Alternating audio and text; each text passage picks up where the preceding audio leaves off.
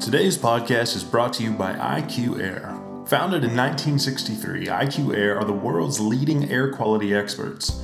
Indoor air pollution can be up to 100 times worse than outdoor air pollution due to cooking fumes, cleaning chemicals, and off-gassing from home furnishings. AirVisual Pro uses professional-grade sensors, AI smart technology, and a user-friendly interface to provide real-time, hyperlocal measurements of common indoor air pollutants like PM2.5 and CO2. AirVisual Pro measures your air quality readings to give you personalized alerts and tips to help you reduce your pollution exposure. See the big picture by comparing your own air quality side by side to data from a growing database of over 60,000 sensors worldwide, and analyze your local pollution patterns with 72-hour historical and forecast data. With smart home integration, you can connect your AirVisual Pro to your home HVAC system and activate whole house filtration systems, such as the IQ Air Perfect 16, for a truly pollutant-free smart home. Don't forget to download the AirVisual smartphone app, the #1 air quality app worldwide, trusted by millions. Go to www.iqair.com/podcast or call at 800-500-4AIR to learn more. That's www.iqair.com/podcast or call 1-800-500-4247. IQ Air, first in air quality. Welcome to the Building Science Podcast. Welcome to this. Okay. Welcome to the Building Science To the Building Science Podcast. Welcome to the Building Science Podcast.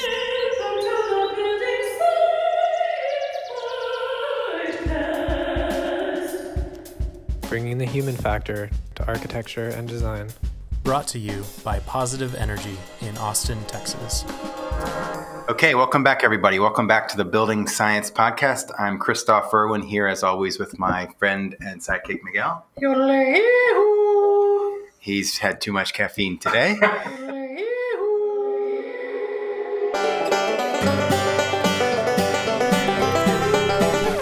I'm also thrilled to be here with Z Smith and Kelsey Wotila. They're both with EskewDumezRipple in New Orleans. Z, please say hello to our audience and tell them what your role or roles are with EskewDumezRipple. Sure. Well, thanks for having me on, or us on. I'm a principal, and also I'm the director of sustainability and building performance here at EskewDumezRipple. We're a firm of about 50 people working. About half of our work is very local, and about half of it is national on all different kinds of building types. My role, I like the Verge company manual where they talk about they're looking for T-shaped people who are very broad but also very deep in at least one good thing.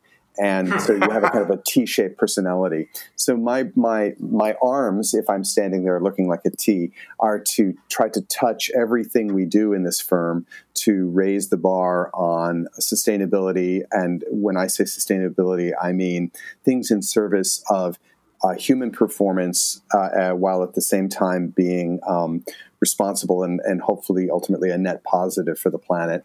And then I get the pleasure of driving particular projects forward as in the role that would be more normal in many architecture firms as a principal for those projects. So I see a lot of venturing off points, but I'm going to switch over to Kelsey now. Kelsey, what's your role at EskewDumezRipple? So I am the year-long research fellow at EskewDumezRipple. It's a program that they started 5 or 6 years ago, maybe a little more than that. Excuse me if I'm wrong there.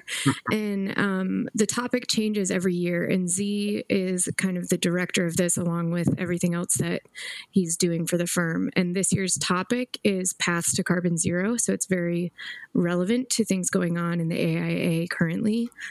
Focused both on embodied and operational carbon of buildings. And I am studying the work we're doing here at EskewDumezRipple, doing 12 case studies ranging from new construction to retrofits and seeing how we can meet Architecture 2030 goals and net zero goals of operational. So that's ranging, again, operational and embodied carbon. And that's stuff that probably deserves going into a little more depth as we continue. Absolutely, yeah. And in fact, I'm so torn. We should just go right there. But I got to ask you one question, Z. Yes. You're a T-shaped person. What is the vertical axis of the T, what would you say is your deep dimension? Well, there's an organizational question where the deep dimension is simply that I have in every project in an architecture firm, there's usually a principal in charge who becomes the where the buck stops person for handling the relationship with the client, but also adherence to what the project goals are and so on. Whereas in the arms of the T-shaped person, I can come in and, if you will, photobomb a project where I interact and make my trenchant observations and then get to leave the room. And so, there's that great Mark Twain quote about always obey your parents when they're in the room. And I think that in sustainability, we often have in architectural practice this challenge that the quote sustainability people, unquote, aren't always in the room. And so your mechanism for greatest leverage is to draw out, instill, and reinforce and empower every employee in an architectural practice for advancing what we call, in that very broad sense, building science and sustainability, so that way you don't have to be in the room. So that, my largest role, I think, when I think about all the different things I'm doing within the firm and within the practice and within education is, I guess it's traceable to when my daughter was 4, she came to me with some question about biology. And I said, well, why don't you ask your mom? She's an actual biologist. And she said, yeah, I could, but you're more explainable. And by which she meant, I think, that maybe my talent isn't just a technical training or a technical facility, but the ability to try to boil things down into easier to understand chunks that highlight what is of greatest importance so that people can carry that forward. Because in architectural practice, everybody's a very busy person. And as my former colleague and certainly friend Corey Squire says, when they come and ask you for the code book, they don't really want the code book. What they want is the answer. And so our role is to empower people so that they have the answers or at least know who to go to with the questions. Mm-hmm. Yeah, that's really important. And that's our goal today. By the way, listeners, our goal today is to talk about embodied carbon, sustainability, help you be more clear on operational versus embodied energy and why it's important. And maybe there's something like an 80-20 rule for embodied carbon. We'll see if we can get there. I think we would be well served to just jump right in because this is a big topic. And I know from previous podcasts, this will go fast, and define some terms. So I'm going to start with the hardest one because I think it'll be entertaining. You guys both used the term sustainability. Mm-hmm. And there's sort of a vernacular, there's the UN definition of sustainability, which is pretty crunchy, right? Living in a way that doesn't interfere with future generations doing the same. How do you guys define sustainability? You can each take a turn. Good luck. Kelsey? Thanks for wishing me luck on that. It is a broad term, certainly. So especially because my focus is on building materials and building practices and energy efficiency of buildings. That's kind of how I'm choosing to define sustainability currently, to limit my scope, because it's very easy to go a little too far and question where the line is. So my scope is really focusing on embodied carbon and operational carbon. And I think for me, what I'm hoping for that my research will come to is that sustainability means reduction in both of those and optimization. Mm-hmm. Okay. Before we go into what those are, those embodied and operational, we'll go into Z. Sure. Pop quiz, hot shot, sustainability. Go. So the simplest definition is living in a way that people could keep on living that way and it could possibly carry on. We're certainly burning through our bank account of fossil fuels. That's the obvious one. We're also burning through our bank account that we've been given this inheritance of ecological diversity. We're burning through our bank account of groundwater. Anything that you look at, we've been given an astonishing inheritance, and we think ourselves fabulously rich because we're improving the speed at which we can withdraw from that bank account. Yeah. And that's not actually rich. That's just, you've just improved the speed at which you were burning through it. Future generations will look back and just be stunned that, we took this inheritance and literally set it on fire. So what sustainability about ultimately is thinking about a way of living that we could keep doing. And that means living in a way where we are not decreasing our stocks of resources, but also not doing great harm to biodiversity, doing great harm to our own health. Yeah. So at every move, we can try to think about and ask ourselves the question, could people possibly live this way for 1,000 years? How would that work? Yeah. And if we're answering those questions, then questions about, burning through our stocks of fossil fuels and throwing it into the atmosphere, well, that's obviously unsustainable. Burning through our stocks of whether it's metals in the earth or cutting down all the forests, well, that's obviously not sustainable. So if you invert that question and say, have there been ways of living on the earth that could have gone on forever?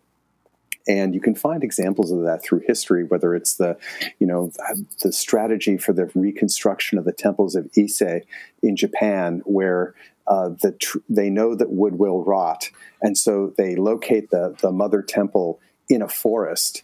And the job of that forest is to keep growing trees so that they can have great trees for rebuilding that temple.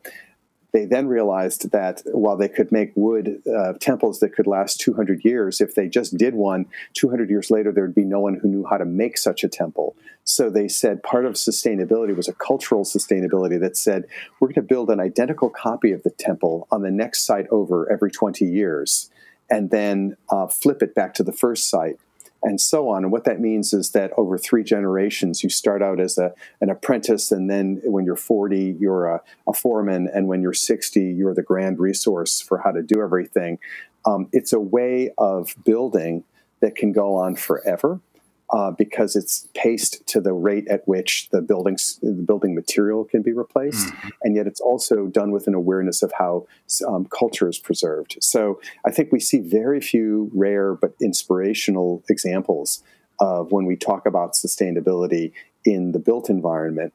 And our job now is to say, how can we support the astonishing level of health and well-being and education that we have managed to achieve, where, a century ago, over half the population lived on less than $1 a day, and today that's down to about 15%, and we're on track to eliminate that extreme poverty in the next 10 years. That's an amazing achievement, but how do we do things like that, but do it in a way that the Earth could keep on going? That's our challenge, and it's really, it's like you set this question up as if it's a timed exam. We're under this timed exam. We have about 10 years to figure this up, and then it's pencils down. I think to build on that, just with the topic of sustainability, I think one of the biggest problems we're facing is this notion of disposability and waste, and that there is a way that things can be thrown away. And we're finding that is not a use of the resource of land, of the space that we have, to be filling things in landfills, and that things are treated as not lasting, exactly the opposite of the Japanese temple. And so people learn to devalue the things that they're surrounded by. And you need to appreciate and value and almost love your surroundings to sustain that lifestyle.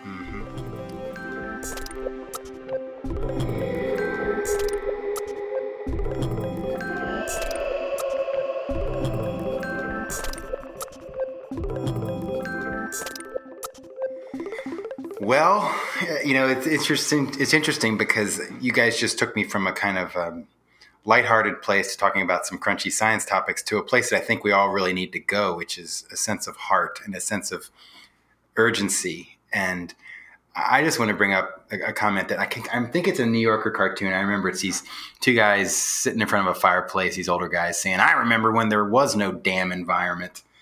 And, it's a joke, but at the same time, people hear the word sustainability and you can watch it on their face. It's kind of a turn off, or the doors, like on Get Smart, the doors just slam shut. And there's this sense of like, this isn't going to work. We're not going to achieve the vision you just put out there, Z, and so why bother trying? Why stop? Why should we lie to ourselves that we're going to do it? But the other, I don't think people clue into the other legacy that we have. Like, we're mammals. We're, part of evolution. We might not be the last animal to achieve sentience and, decision-making prowess of such magnitude that we can smoke through fossil fuels and species diversity and groundwater and metals. It's going to be so great when people can look back, other sentient beings can look back and say, those humans are so awesome. They had the power to wipe out our planet. They turned it around just in time. And here we are thousands of years later. Oh, there's no more exciting time or no more impactful time than today to be alive. I think that what makes this work so, rewarding is that to figure this out at this time, it's like every good, incredibly exciting, a movie that involves an airplane that's suddenly losing altitude and headed for the ground, and right at the last minute, and then soars off into the universe. So that's what we're at. That's what we're on about. And the focus they're the always incredibly inspiring TED Talks and stuff by Hans Rosling, where he's talked about the efforts that have happened over the last 50 years at improving education, especially access to education for women, for girls and women, against the elimination of extreme poverty, the spread of life expectancy, the shrinking of family sizes. We're making really great progress towards actual sustainability, and none of it has to do with a kind of a killjoy attitude. It's all about making it more fun, more fulfilling, more rich. That's the good news. The kind of dark underbelly of this astonishing transformation that's gone through with, as we are on the trajectory to the elimination of poverty and so on, and the advancement of living standards, is that we're doing it by burning through this stock. Yeah. Now, to be fair, most of the burning through is being done by a very small number of people and a very small number of corporations. Mm-hmm. And so it's not inherent that, the thing that has taken the population of Bangladesh from a family size of 7 to a family size of 2.5 and a life expectancy of 38 to a life expectancy of 72, that transformation has not involved, the Bangladeshi population is not responsible, for it barely shows up on their footprint, their carbon footprint, compared with that of the major industrialized nations. So they've managed to bring about that kind of transformation while still having a relatively modest footprint. There's that great happiness index where they look at the product of kind of wellness times life expectancy times income fairness divided by environmental footprint. And, Bangladesh and Costa Rica are two of the highest ranked nations in that sort of an index. So that can all happen. Our goal, I think, Kelsey's work, the work that we're doing here, the work that y'all are doing, is to say, how can we have this astonishing level of well-being that's been achieved and yet do it in a way that can carry on? And there's a kind of inelegance to the way that we've done it so far. There's that great Amory Lovins quote where he says, there are people who think that if brute force is not working, it must be because you're not using enough of it. And a lot of design that we use in the States seems to be built around how much brute force can we bring to bear to the problem. As we get cleverer, we're finding ways to make buildings that are lighter and lighter, but it's not about giving up comfort. It's in fact providing buildings that are more comfortable. It's on providing buildings that have better connections to nature, that have better connections to natural light. And so that's the fun thing about what your podcast is about, and the work that we're doing is to just become a little bit more aware. And I think the bottom line behind that, the real enablement, is what I call the pencil diet. The most effective weight loss diet that there is involves a pencil where you can eat whatever you want as long as you write it down. Oh, interesting. I thought you eat pencils. Yeah, I know you don't eat pencils, but what happens is once you know the consequences of things, you just become a little bit smarter, even subliminally. No one has to impose an absolute limit on things and so on. To just becoming aware, you start to make smarter choices. That's been found to be true in energy use. It's been found to be true in all kinds of areas. And so for us, for the last 30 years, the architects who prided themselves on sustainability, probably the very first thing they talk about is, I want to make my building use energy more efficiently, with it being in mind that this has a consequence on fossil fuel use and so on. However, what's happened more recently is an awareness that we're getting pretty good at actually making relatively low energy buildings, and with the unstoppable reduction in price in renewable power sources like wind and solar, we're headed to a world where net zero carbon neutral operation of buildings is achievable. We're already seeing it in individual case studies, and huge sections of the planet are now committed to carbon neutral operation in the next 10 to 20 years for the majority of buildings. So that's all possible, and it's possible by being a little bit smarter. The harder nut to crack that we're just getting going on, I mean, a few people have been working on it for decades, but it's just in the last few years become much more widely appreciated, is this, I guess you could call it upfront carbon. We use the phrase embodied carbon, and it's a very confusing word because it's the idea as if the carbon is locked inside the building. In the case of a wood building, the carbon is locked inside the building. But in many other buildings, the carbon is out doing its damage out in the environment. It's carbon that was CO2 that was emitted in service of building the building. And so what Kelsey has been focused on this year is this notion of how do we become, if you will, carbon competent or carbon fluent, so that we can think of these two things. We're super used to the idea in a project, in an architectural practice, of talking about money, whether it's upfront money or operating expense money. It's just money, right? And nobody thinks that there's a different kind of money involved in the running of a building than there is in the building of the building. It's all just dollars, right? And yet, thinking with equal fluency about the carbon, the upfront carbon of building a building, and the operational carbon of operating a building, for some reason we've treated those as like languages that are foreign to each other. And what our goal here is to try to make that a little bit easier to understand as one language.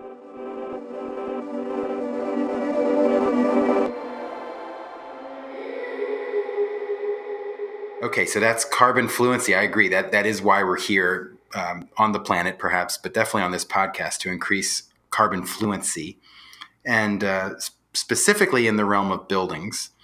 And just before we go to you, Kelsey, I'm going to ask you a question here, but just a building, something we think we know what it is. It's a building. There it is, just sitting there. But if you want to see with carbon fluent eyes, you'll start to recognize that a building is a snapshot in time of a vast array of energy and resource flows. It's coming from somewhere, it's going to somewhere.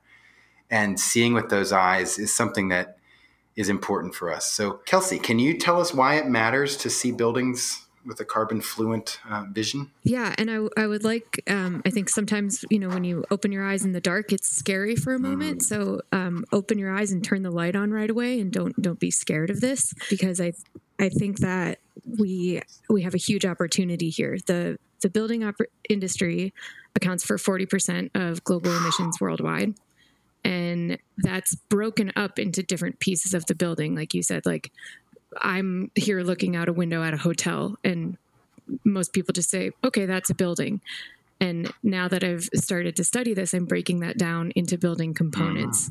And first is breaking down the footprint of the building in terms of carbon into materials and construction and operations. So I can see air conditioners on top of the building, and that's a very visual sign of operations of the building. And that generally accounts for 70% of the building operations, and materials and construction are 30%. And that's those numbers are very much shifting as buildings become more efficient. But that's why those are targets for us to work in the building industry and understand what carbon means to buildings. And again, that's a huge opportunity we have to both eliminate or reduce carbon operations, making buildings energy efficient, and to choose materials that have a low carbon impact. And that includes the mining of the material, the transportation, the manufacture and production, and getting it to the site and actually constructing the building. So take a common structural material, for example, steel. It takes mining the ore, it takes transporting that to the steel mill and actually producing and manufacturing the raw steel into a steel W flange beam. And then you have to then take all of that structure, transport it to the site, and build with it. And all of that, all of those emissions associated with that process are part of what goes into embodied or upfront emissions of a building. And as you can imagine, those emissions are what happen right now. So if we're speaking about a compressed timeline of 10 years of cutting these emissions by 2030, those upfront emissions are staring us down the face, and they're one of the biggest impacts we can shift and reduce in this. So to amplify timeline. that, the funny thing is that we used to say, if you look right now, about 40% of the carbon emissions, as Kelsey was saying, is from operating buildings, and about 10% is the emissions associated with constructing buildings. Another 10% happens to be all the other things we build stuff with, the concrete and steel that goes into roads, et cetera. But to pick up on that 40%, the really interesting thing is the split. 30% is the operating carbon, the carbon emissions associated with operating all the buildings that exist on the whole planet. Some of those buildings were built a century ago. Some of those buildings were built yesterday. The total built-in floor area globally growing by a couple percent per year. And then there's this 10%, which is the emissions associated with the materials, as Kelsey just outlined, of building the buildings. The counterintuitive thing is that the thing that's under the control of designers today, with the biggest impact over the next, say, 10 years, is the embodied carbon. Because when we make a net zero building, that's great. Let's win an award. Let's take a victory lap.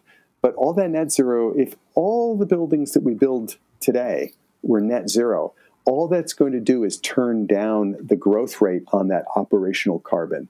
Maybe even that growth rate could be turning down to zero. However, every year we're making the choices that go in. Our choices made that year affect that huge 10% swath. So when we look through what the scientists say is the carbon budget, that is, how much CO2 do we get to emit and throw up into the atmosphere and stay within, say, the 1.5 degree centigrade target or the 2 degree centigrade target, the answer is the emissions from just the materials choices we're making of construction could use up that carbon budget in as little as 15 years.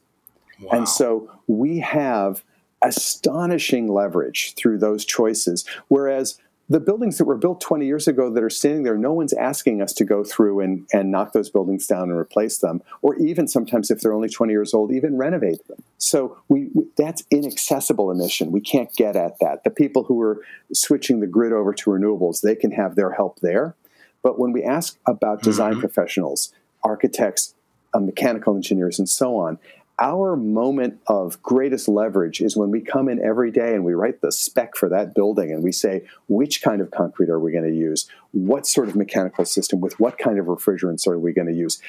We are in the point of, when you try to think of how much one person can shift through their choices and their efforts, architects and engineers have some of the highest leverage of any people on the planet. That's why it's so great to be what we're doing. Hear, hear. We have a lot of power, role power. Well, Z was just mentioning how much the material choice matters, which leads me into a lesson we recently learned in exactly that, how much nuance to material matters. So I think it's generally an uplifting story that we, as builders and as people who have started to learn about embodied carbon, think of concrete as bad. And concrete is thought of as bad because of cement, which goes into it, and the process of manufacturing cement and the chemical reaction as cement hardens and becomes structurally sound, that it releases carbon dioxide. So it has high carbon emissions. And simply changing your concrete mix by allowing or by specifying, this is, again, designer power in writing your specifications and living by them or getting them built is power that we have.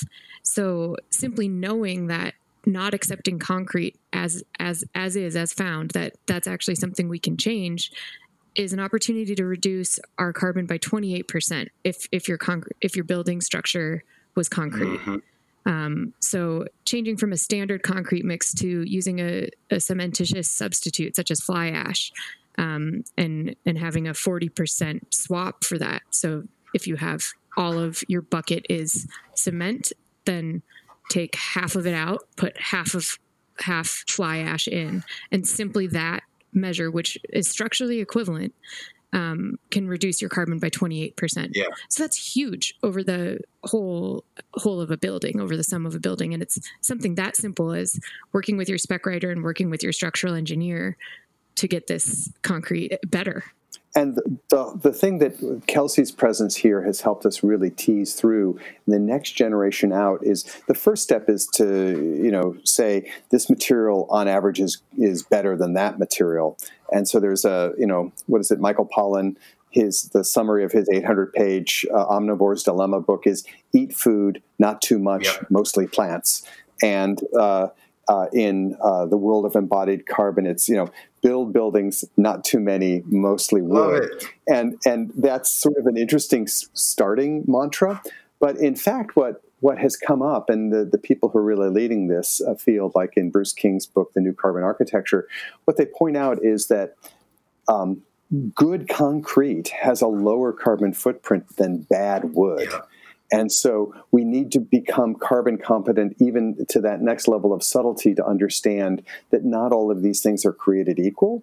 And we need to find a way that specification, can get to significantly lower embodied carbon. And it sets up the incentives. If people are demanding it, then the suppliers will continue to respond. So there's this act called Buy Clean California that was passed, I guess, a year or two ago, and it's just kind of slowly phasing in, is one that says, hey, the total embodied carbon of your project, if you're doing a project that gets state funding, you have to be in the top 25 percentile, that is to say the lowest 25th percentile or better of embodied carbon, of carbon emissions, if your project is a state-funded project. And so people are scrambling to get the tools that will allow them to even prove that that's true. But it's set up in a way that every 3 years they're going to announce, hi, we've done this study based on all the buildings and projects built in the last 3 years. Here's what they were able to achieve. Here's the new 25th percentile. Okay, that's the new bar. So it's a self-correcting system that will race to better and better embodied carbon performance. We're used to, for those who've been working in the energy field for a while, the Energy Star system, which is set up in the same way. It says your Energy Star, if you're in the lowest 25% of energy use per square foot per year, and then in theory with the survey data getting updated every 3 years, there's an automatic raising of the bar, and there's great consternation and complaining if a office building that had a beautiful Energy Star logo in the lobby, if they have to take it down because when they updated the survey, you've slipped from being in the 78th percentile to now you're in the 70th percentile. And there was, initially the request became from building owners, please go back to the old standards so we can hold on to our pretty plaque. But I'll tell you, I work in a very sad 1978 office building where the owners are investing heavily because they have lost their Energy Star certification and they want to upgrade it. The strange beneficiary is that the building is going to get more comfortable. And therefore, compared with other properties, they think that they'll actually become more competitive as a place to rent office space. But this is all this notion of a learning environment that learns from the distribution of that there is natural variation and there is selection. For those who remember from high school biology, this was Darwin's dangerous idea, was that there was natural variation, and then there was a world of overproduction and overpopulation, and then natural selection. So you need there to be natural variation, and you need there to be a selection function. And so I think what's interesting is the Energy Star set up a mechanism for that in operational energy performance. And now Buy Clean California sets up the exact same idea in the world of embodied carbon or upfront carbon emissions. And so everyone's just grappling with how to even track this stuff and how to even talk about it. But I think we've set up the framework right for a kind of race to much better performance. And it's a mix of architects and industry professionals. So this conversation has really become very rich, and everyone's working together in the same essence of Buy Clean California. So there's industry leaders are recognizing in order for them to sell product, they need to make the product better. And exactly what Z was saying, how do you measure that? So there's environmental product declarations for things from structural components to curtain walls that report their global warming potential. So this is something that I think is a pretty approachable thing for designers to become carbon competent in looking at weighing their options, because the recycled content of aluminum versus completely virgin aluminum is going to have a lower upfront carbon emissions because the material has already been accounted for. And so it's not to say that all designers need to go out and learn how to do a life cycle analysis for their buildings. You can start to look at EPDs, or you can start to look at tools put out by the Carbon Leadership Forum, or a new one that's about to roll out in November, the EC3 tool. And these are all working with industry leaders who report their emissions through EPDs. And it's a database of all of these EPDs. So you can say, oh, my building's going to be built out of steel, and I know it's from this manufacturer. And you start to get a benchmark of how much your building is going to weigh in at in terms of carbon. And it's a very approachable, user-friendly option that gives you a benchmark. So you at least know what's attainable or achievable without having to do all the calculations and all the spreadsheets, and just start to understand what design choices, what implications those have.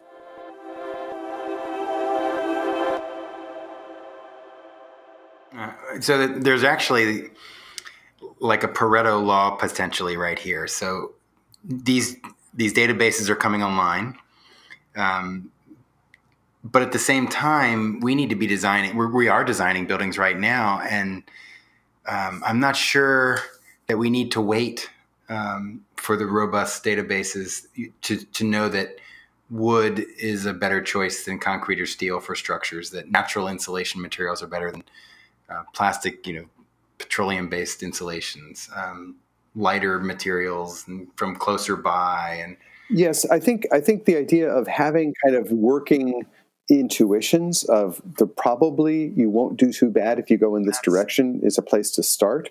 I think what's key is if we think about all the things that people did to make quote unquote energy efficient buildings that did work and didn't, because what is it? There's the Mark Twain thing about it's not what we don't. It's not the things that we don't know that get us. It's the things that we do know that just ain't so. So if you talk to a lot of architects, I remember the first time I was in a room full of people at a university project, and I said, what do you think it means to be a green building? And one of the professors, who was not an architecture professor, but he was I think a civil engineer by training, actually, originally, said, lots and lots of glass. And because to him, lots and lots of glass meant lots and lots of sun, and sun was inherently a green and good thing. And, we know today, because we do have better accounting, that there's a point of diminishing returns. And in fact, if architects led to their own devices and unconstrained by budgets, will probably tend to overglaze buildings rather than underglaze them. So I think there's setting up when you talk about the Pareto idea of the kind of quick rules of thumb that get us going in the right way. And the first order is maybe wood is probably better than concrete, all things being equal. If you don't know anything about it, average wood probably has a lower embodied carbon or carbon emissions than average concrete. So far, so good. The next level out is to set up the rules so we make that without having to do much analysis, we'll make reasonable choices. And I think the analogy to that is we have energy codes and we have building codes. And there's always a prescriptive path that says, if you do this, do this, do this, do this, and do this, you pass. And then eventually people say, yeah, but I have this special project that has this special constraints and so on. And so we set up the performance path where we say, okay, if tell us what the needs, the size and whatever of your building are, and we will calculate, say in the case of energy, the operational energy use of that building. If we just built it with all of the prescriptive requirements, this much insulation, this efficient air conditioning system, and so on.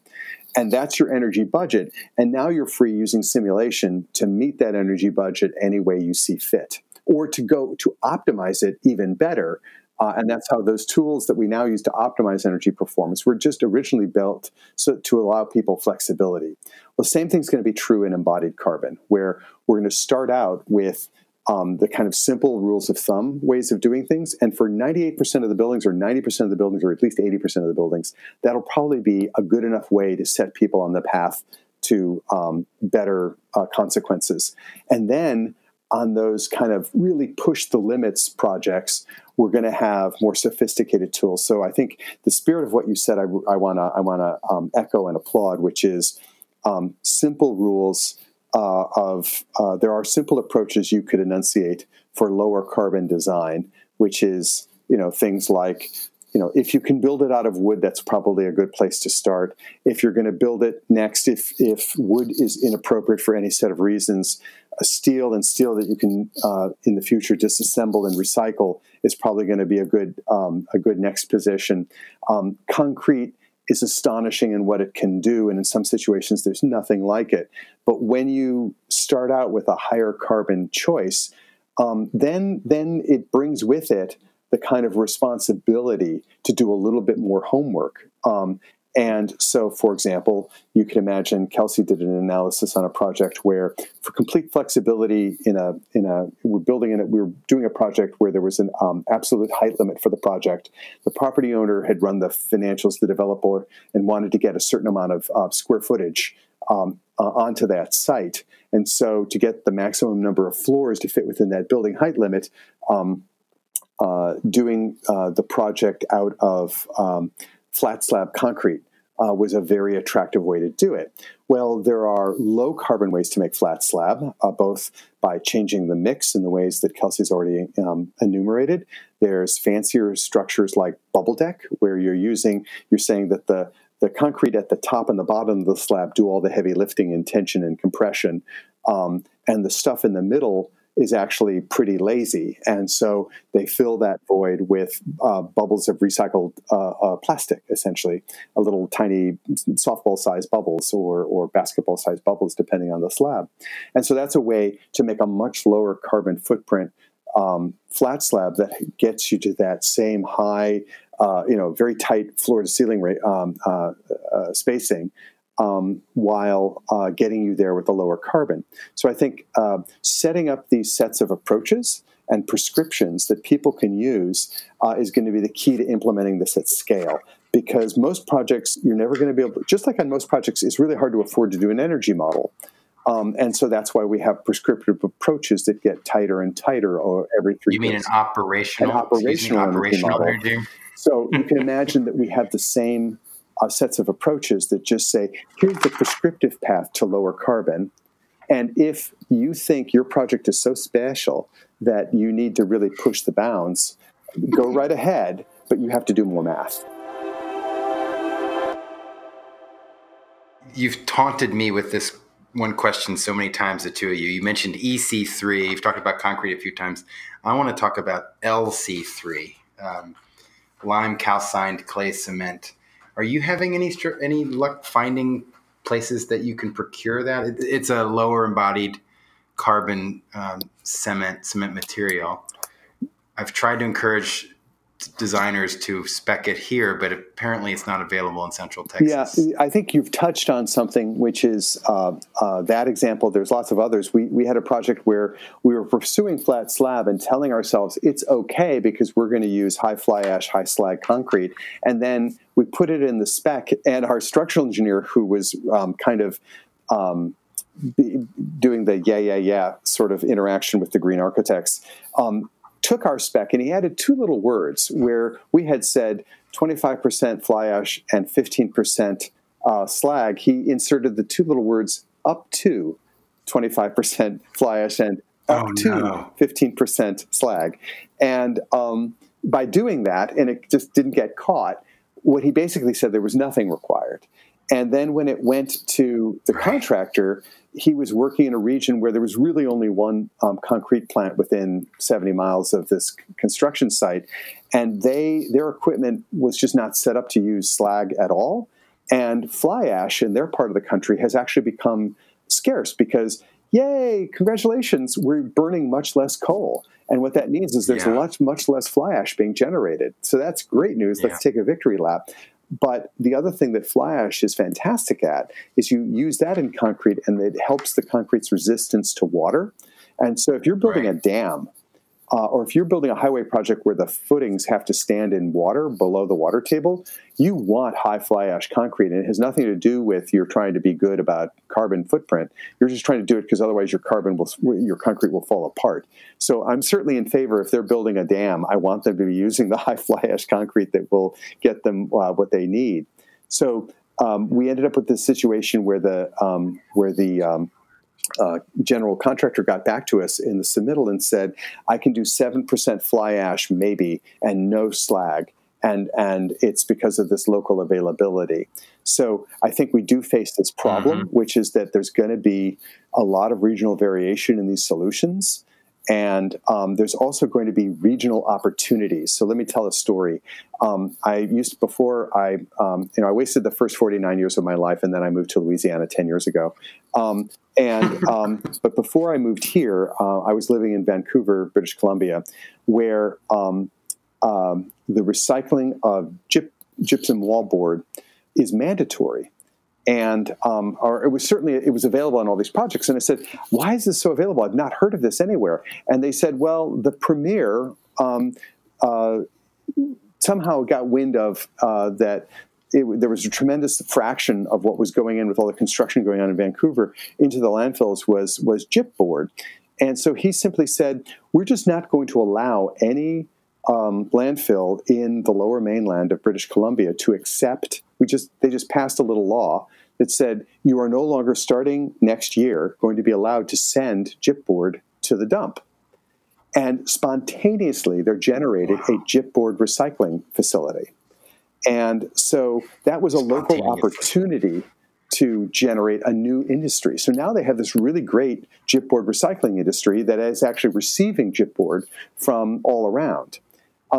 So I think that what can happen is each of these technologies that you've talked about, whether the one that you cited or even just fly ash, and so on, those are going to come about, and it will take people cleverly setting up rules that say this is the way you have to do it.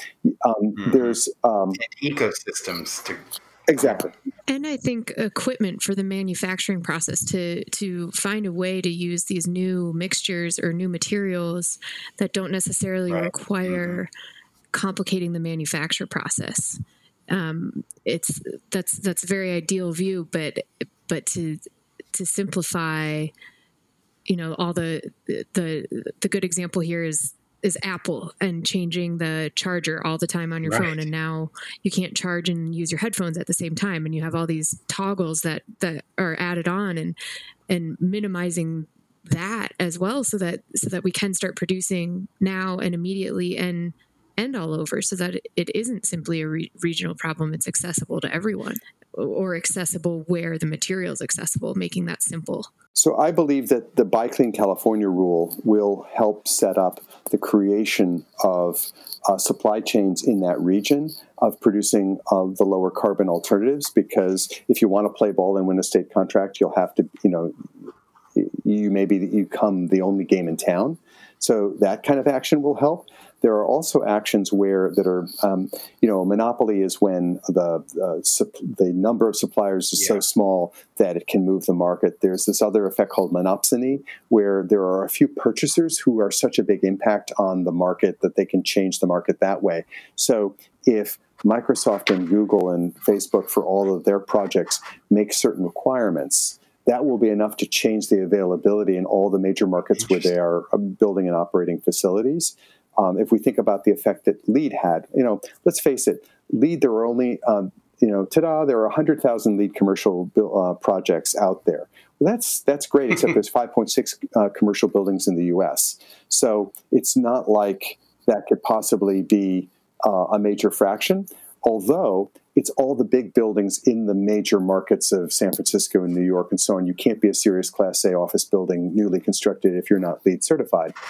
Them being there and in the market has made the market for things like low VOC paints. So 25 years ago, I was renovating a house and I wanted to get some of this really cool low or no VOC paint. And at the time, you had to special order it from Germany. It was astonishingly expensive.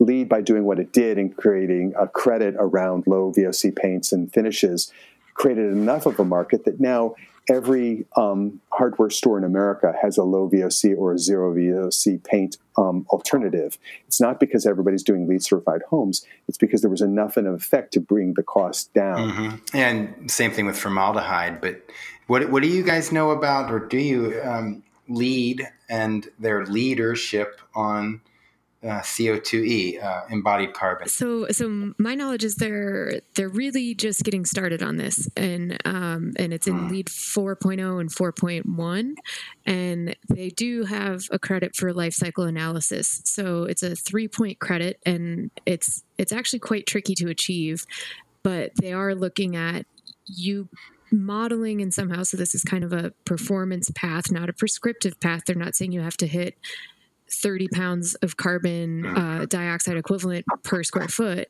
They're saying, show us how you reduced your carbon in this structure.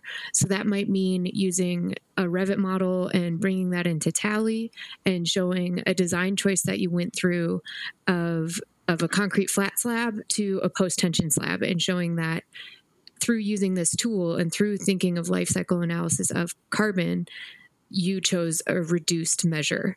And that's kind of what they're looking for in terms of carbon, as far as I know. And I think there's a little bit about recycled content, which you could argue has a lot to do with helping carbon, but the recycled content factor was there before the embodied carbon initiative. So I like to say that, the U.S. Green Building Council, we make the complicated simple and vice versa. So they've managed to make some simple ideas very complicated. And, your head hurts sometimes looking at the way that the credits have been structured. I certainly understand the intent. I think what's going to be a real game changer, it's nice for the LEED projects out there and the market transformation capability that LEED has had. I think, nevertheless, all that said, time's up. We only have a decade to make a major turnaround. So where I'm more excited, if you will, is the shifts that are happening. If starting with in the UK, their equivalent of the AIA is called RIBA, the Royal Institute of British Architects. And RIBA has just announced a 2030 climate challenge, they call it, where they set an absolute, they've made it like really, really simple or simplified, but aggressive. Ronald Reagan famously, when someone accused him of always having easy answers, he said, no, I have simple answers. I didn't say they were easy. And I think that, we should own that approach when we talk about environmental advocacy. Yeah. I think we should come up with simpler answers that aren't necessarily easier answers. So in this context, what RIBA has done is they've said, we've just surveyed what the operational carbon emissions are of the average, what we would call a commercial building. They call it a non-domestic building. And then residential buildings, which they call domestic buildings there. And they say, they're going to break everything into just these two chunks. And then they say, here's the average value in 2019. Here's our target for 2020. Here's our target for 2025. And here's our target for 2030. For operational carbon, it's 0 by 2030 for all new construction. For embodied carbon, it's, values of, kilograms per square meter. But what's intriguing is that they're going to take a whole portfolio approach. So it's not about, let's give you an award because you did this one super sensitive building while 90% of your stuff is just business as usual. They're going to set up a system modeled on the AIA 2030 commitment where you enter every project you work on. And if you don't know the answer, it'll assign you the default. So that gives you the incentive to know the answer. And meanwhile, the AIA, because of their membership passing this climate resolution last summer, is doing the same thing. That they're going to adapt their AIA 2030 commitment, which so far has only been focused on operational carbon, operational energy, actually, that we can convert that to carbon. And they're going to provide a mechanism for tracking and improving upfront carbon emissions, that is embodied carbon. So this notion of coming up with a way of keeping score of everything you do and of raising the bar every few years is how we're going to get there. We're making progress on the 2030 commitment. Intriguingly, there's only 500 firms have ever signed the AIA 2030 commitment. Only 250 firms report regularly. But those 250 firms, the reporting, the stuff that they're designing that's in the 2030 commitment is equal to 30% of all commercial construction in the United States. And so that notion of being able to track that much and to set up the bar to improve things for that at that kind of scale is how we're going to have really significant impacts. Likewise, the adoption of more aggressive codes through things like the Zero Code, first developed by the Architecture 2030 people, is going to set it up so that there's a prescriptive path for both operational carbon and embodied carbon that people who are doing every project from a carport expansion onward can take advantage of. And that's where this thing starts to really happen at scale. It's going to be at least simple, if not necessarily easy. So I'd like to bring it in for a landing. But first, before the show, before the interview, Kelsey and I were talking about a fairly simple example, but not necessarily easy, that you had done, Kelsey, looking at I believe it was an aluminum shading structure, which would save some operational energy. Could you discuss that briefly? Yeah, so we early on, this was actually with Corey Squire as well, early on, and I had a counterpart when I started here at EskewDumezRipple, Kevin who's a grad student currently. So he was here for 3 months, and we looked at what is often thought of as sustainable architectural decisions to reduce operational carbon, operational energy, if those measures are actually effective. So we were looking at aluminum louvers, wood louvers, and glass louvers on a building facade. And do those actually save as much energy as they're worth? So what we found was the payback in terms of this 10-year time period isn't worth it.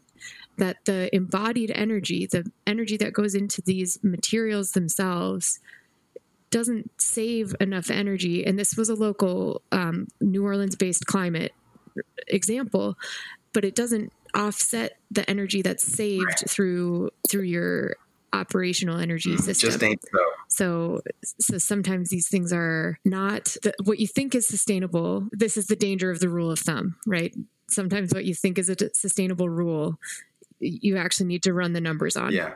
But correct me if I'm wrong. Eventually it would save enough energy to offset its embodied presence, right? I mean, if the building were 1,000 year sitting there unchanged, which is unrealistic, I realize, but isn't there some sort of time frame? You said it was unrealistic to do it. Right. You can just think of there's a crossover period, and that's applied to any strategy. So, for example, the classic one was, when people first started using solar cells, and we knew that, how you made a solar cell was you started with molten silicon. So there was obviously a lot of energy used in making a solar cell. And people said, well, maybe those things are net generators of energy out in space on the satellites, but down here on Earth, how many years of running the solar cell does it take before you get back the energy it took to make it? And that crossover period, started out at 20 years, and that's kind of worrisome because the solar module might only be warranted for 25.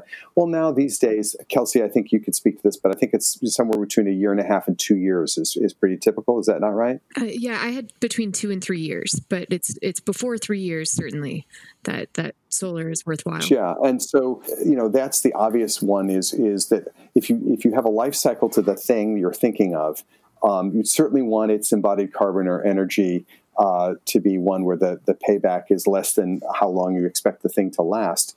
A good example in mechanical systems would be the use of refrigerant-heavy mechanical systems. We all, the current darling is to use variable refrigerant flow systems, and they have certain just undeniable, amazing advantages to make a really low energy of operation building. And the challenge is that The realistic question is how long will that refrigerant stay inside that system versus leak out slowly when the thing is being serviced, or during a major renovation when they pick up and move things around, if that stuff leaks into the air, because that's those refrigerants are a major global warming potential. And so we have to start looking at those numbers very carefully. Another example that was really, I think Dave White had a really great, there was a really great article once in Environmental Building News where they pointed out that if you're making passive house on building envelopes, if you just keep adding, say, styrofoam to the building envelope, the challenge is that each additional inch of styrofoam, because the annual energy law through that building envelope goes as the inverse, you get less and less energy saved for each additional inch of insulation, and yet each additional inch has that much more global warming potential. So there's a point at which when you add another inch of insulation, of rigid board insulation to a building, you're actually making the lifetime global warming potential of the building worse. And so working that math through is helpful. And now what that leads to is what I think, and it does bring it full circle, is simple, we can come back to simpler rules, which is, yes, use a lot of insulation if you're really sure that it's low global warming potential insulation.